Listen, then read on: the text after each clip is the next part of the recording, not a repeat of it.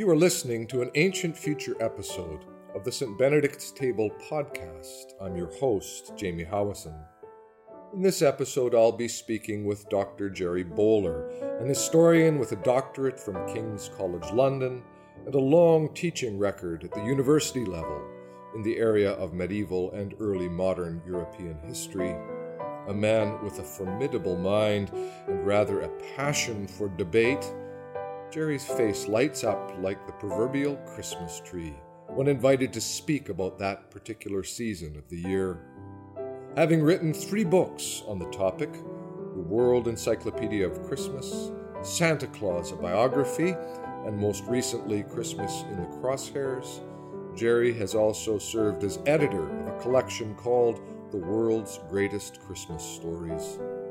With the 12 days of Christmas on the very near horizon, it seemed a good time to sit down with Jerry to talk about this season which so fills him with delight.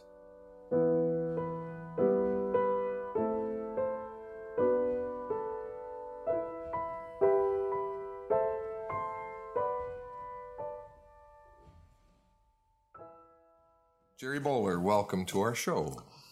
Thank you. I'm happy to be here. Good thing. Your 2017 book, Christmas in the Crosshairs, was the 3rd Christmas book you published after The World Encyclopedia of Christmas in 2000, Santa Claus, a Biography in 2005. To this, you've since added a collection called The World's Greatest Christmas Stories. Now, that's a lot of Christmas for an academic historian whose area of teaching has been in medieval and early modern European history. What is that particular passion about? In the 1990s, I was a semi-employed historian. Not having tenure, I had to teach at a number of places like the university and the Nazarene College and for the Mennonite Brethren and stuff. So I was a bit outside of the academic rules, which allowed me to be a bit more flexible about choosing a specialty. My specialty to that time had been 16th century political theory, particularly the right to kill your ruler for religious reasons, which you take to a party and nobody wants to talk about. So I was asked, actually, at a Christmas party to bring a little historical Christmas quiz, which I did, and it turned into, after 10 years of research, the World Encyclopedia of Christmas. So since the 90s, it has been my delightful obsession to read about Christmas every day. This is one house on the block that you'll likely hear Christmas carols every day of the year. It's a wonderful, wonderful topic full of history and lore and magic and food and music and politics. You could spend lifetimes trying to plumb its depths. And personally for you, I mean, that gives a picture certainly of why your passion got caught, but it's you could be passionate about other things that would have all kinds of depth and breadth to them, but there's something about this season that speaks to your heart as well as your mind. Absolutely, and I think it's the speaking to the heart that has made Christmas a global phenomenon. There's just nothing like it in the world. There's nothing like it in history. A whole month out of the year in which people expect magic. They expect to be at some point surprised and delighted, and they expect themselves and others around them to act better. Come on, it's Christmas. You know, you hear that every day as people are urged to better behavior, whether they're religious or not, whether they're Christian or not. They think there is something special about this season, and to dwell in that orb is a wonderful thing. Now, the subtitle of Christmas in the Crosshairs is 2,000 Years of Denouncing and Defending the World's Most Celebrated Holiday.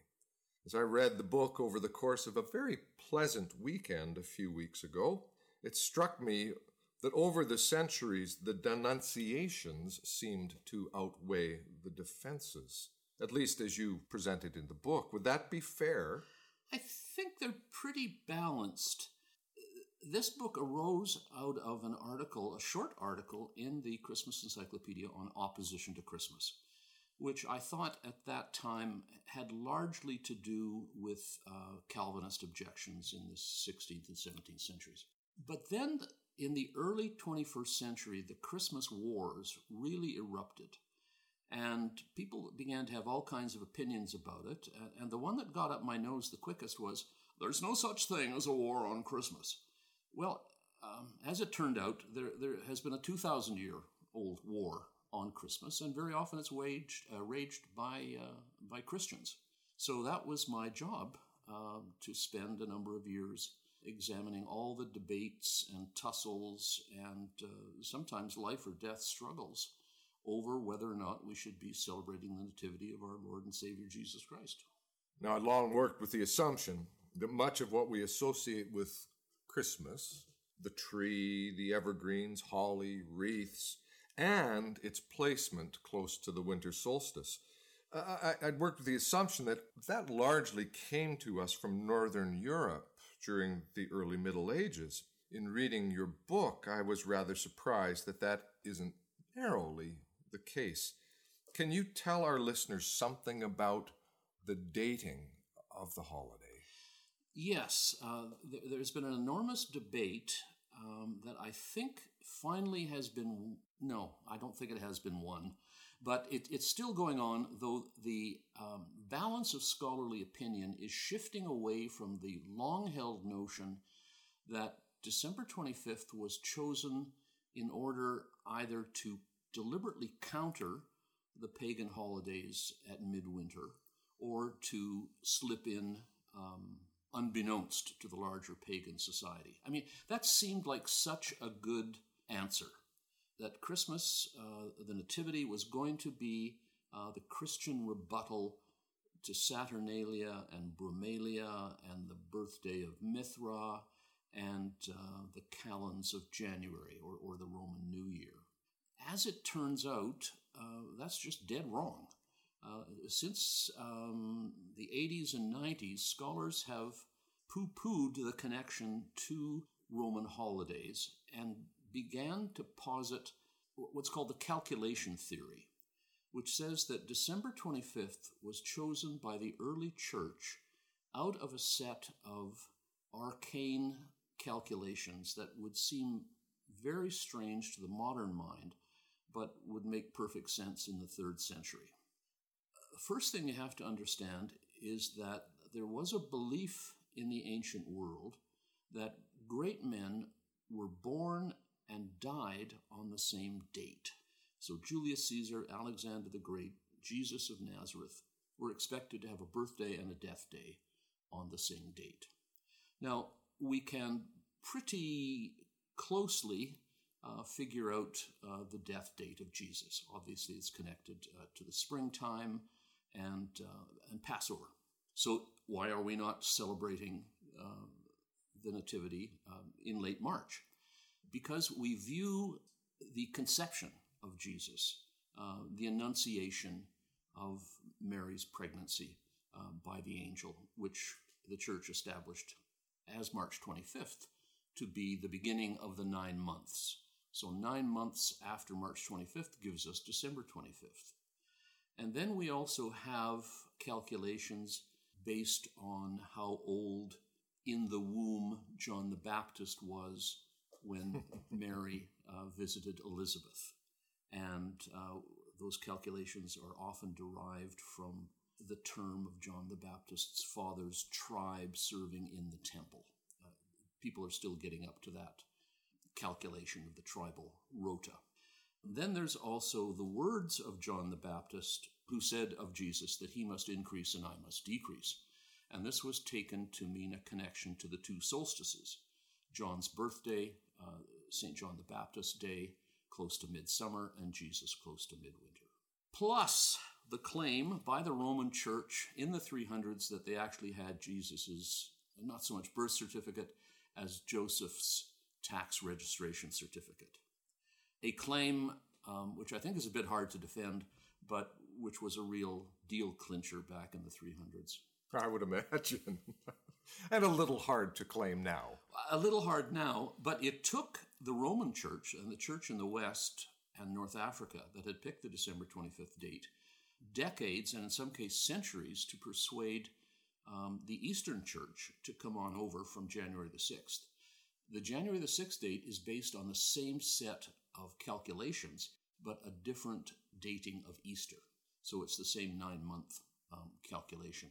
One by one, the churches came over to December 25th, except Armenia, which today, still 2,000 years later, clings to January 6th as the Nativity.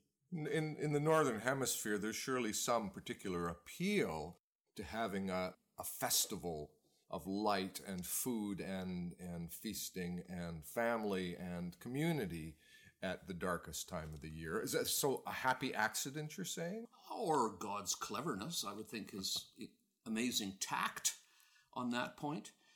Let's remember that every culture that lives in a temperate zone, every culture that has seasons, always has a midwinter festival that involves 3 things, as you mentioned: heat and light, greenery, and plenty. Because in the pre-modern world, this is the only time of the year where there is abundance. The harvest is in, it's been baked into breads and cakes and pies and brewed into beer. The grapes are into wine. The livestock that you can't winter over have been slaughtered and made into sausages. The eel pens and the fish pens have been cleaned out. So now you've got that food, and without modern refrigeration, you have to eat it. So this is going to be, whether you like it or not, a time of festivity. The same is true with light and heat. This is the darkest time of the year. You want to be reminded that the sun is coming again. Greenery, you want to be reminded that springtime is there in the future. So it's not coincidental, I think, that the early church put it there and made of those symbols over the centuries the same kind of delight and use that non-Christian societies would use.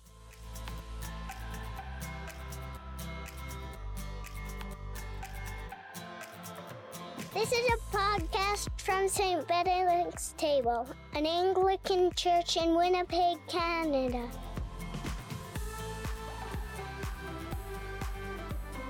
Find out more about us at www.stbenedictstable.ca.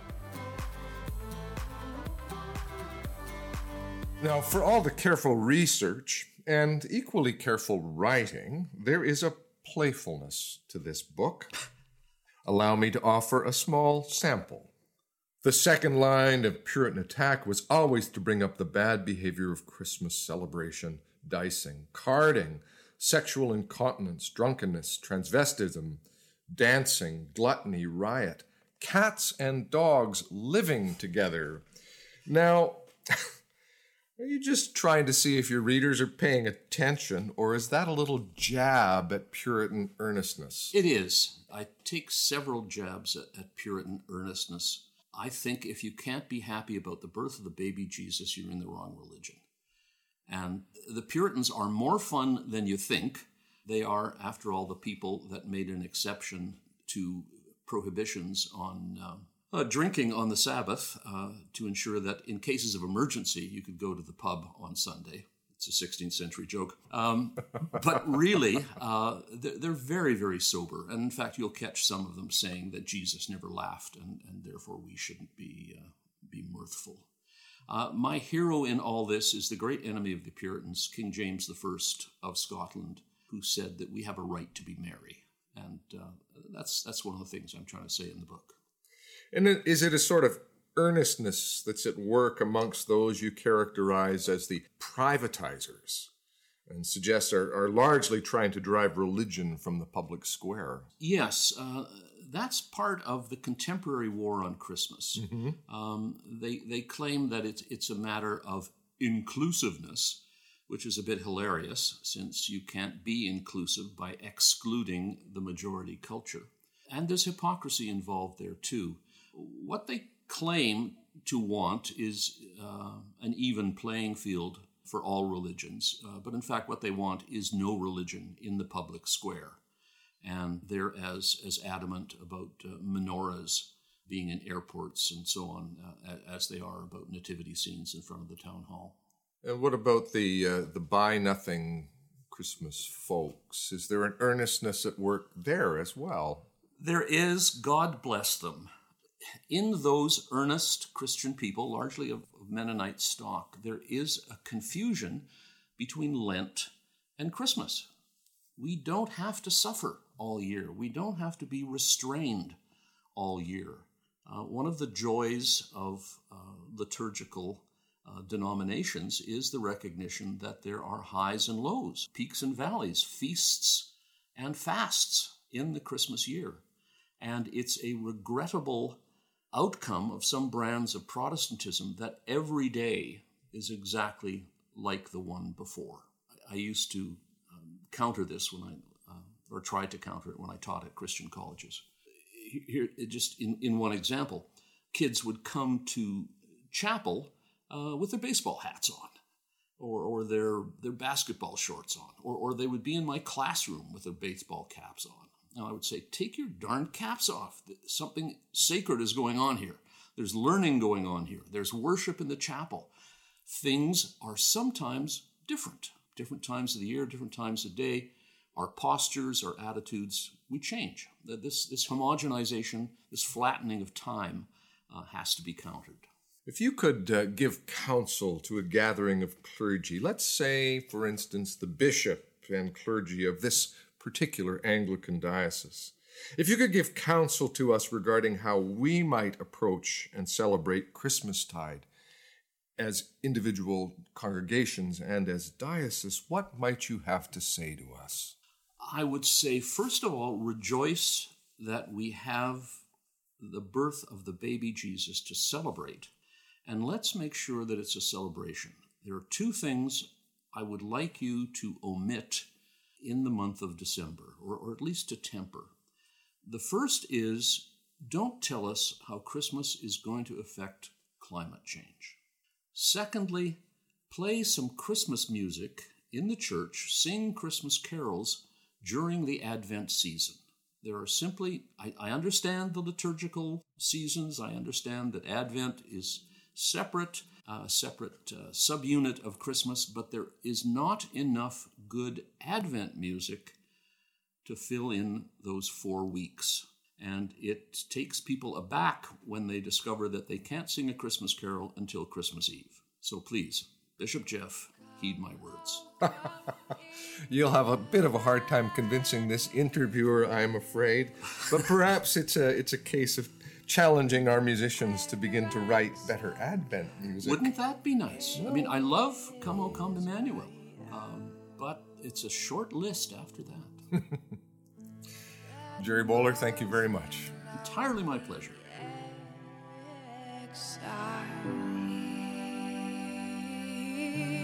This has been an Ancient Future episode of the St. Benedict's Table podcast.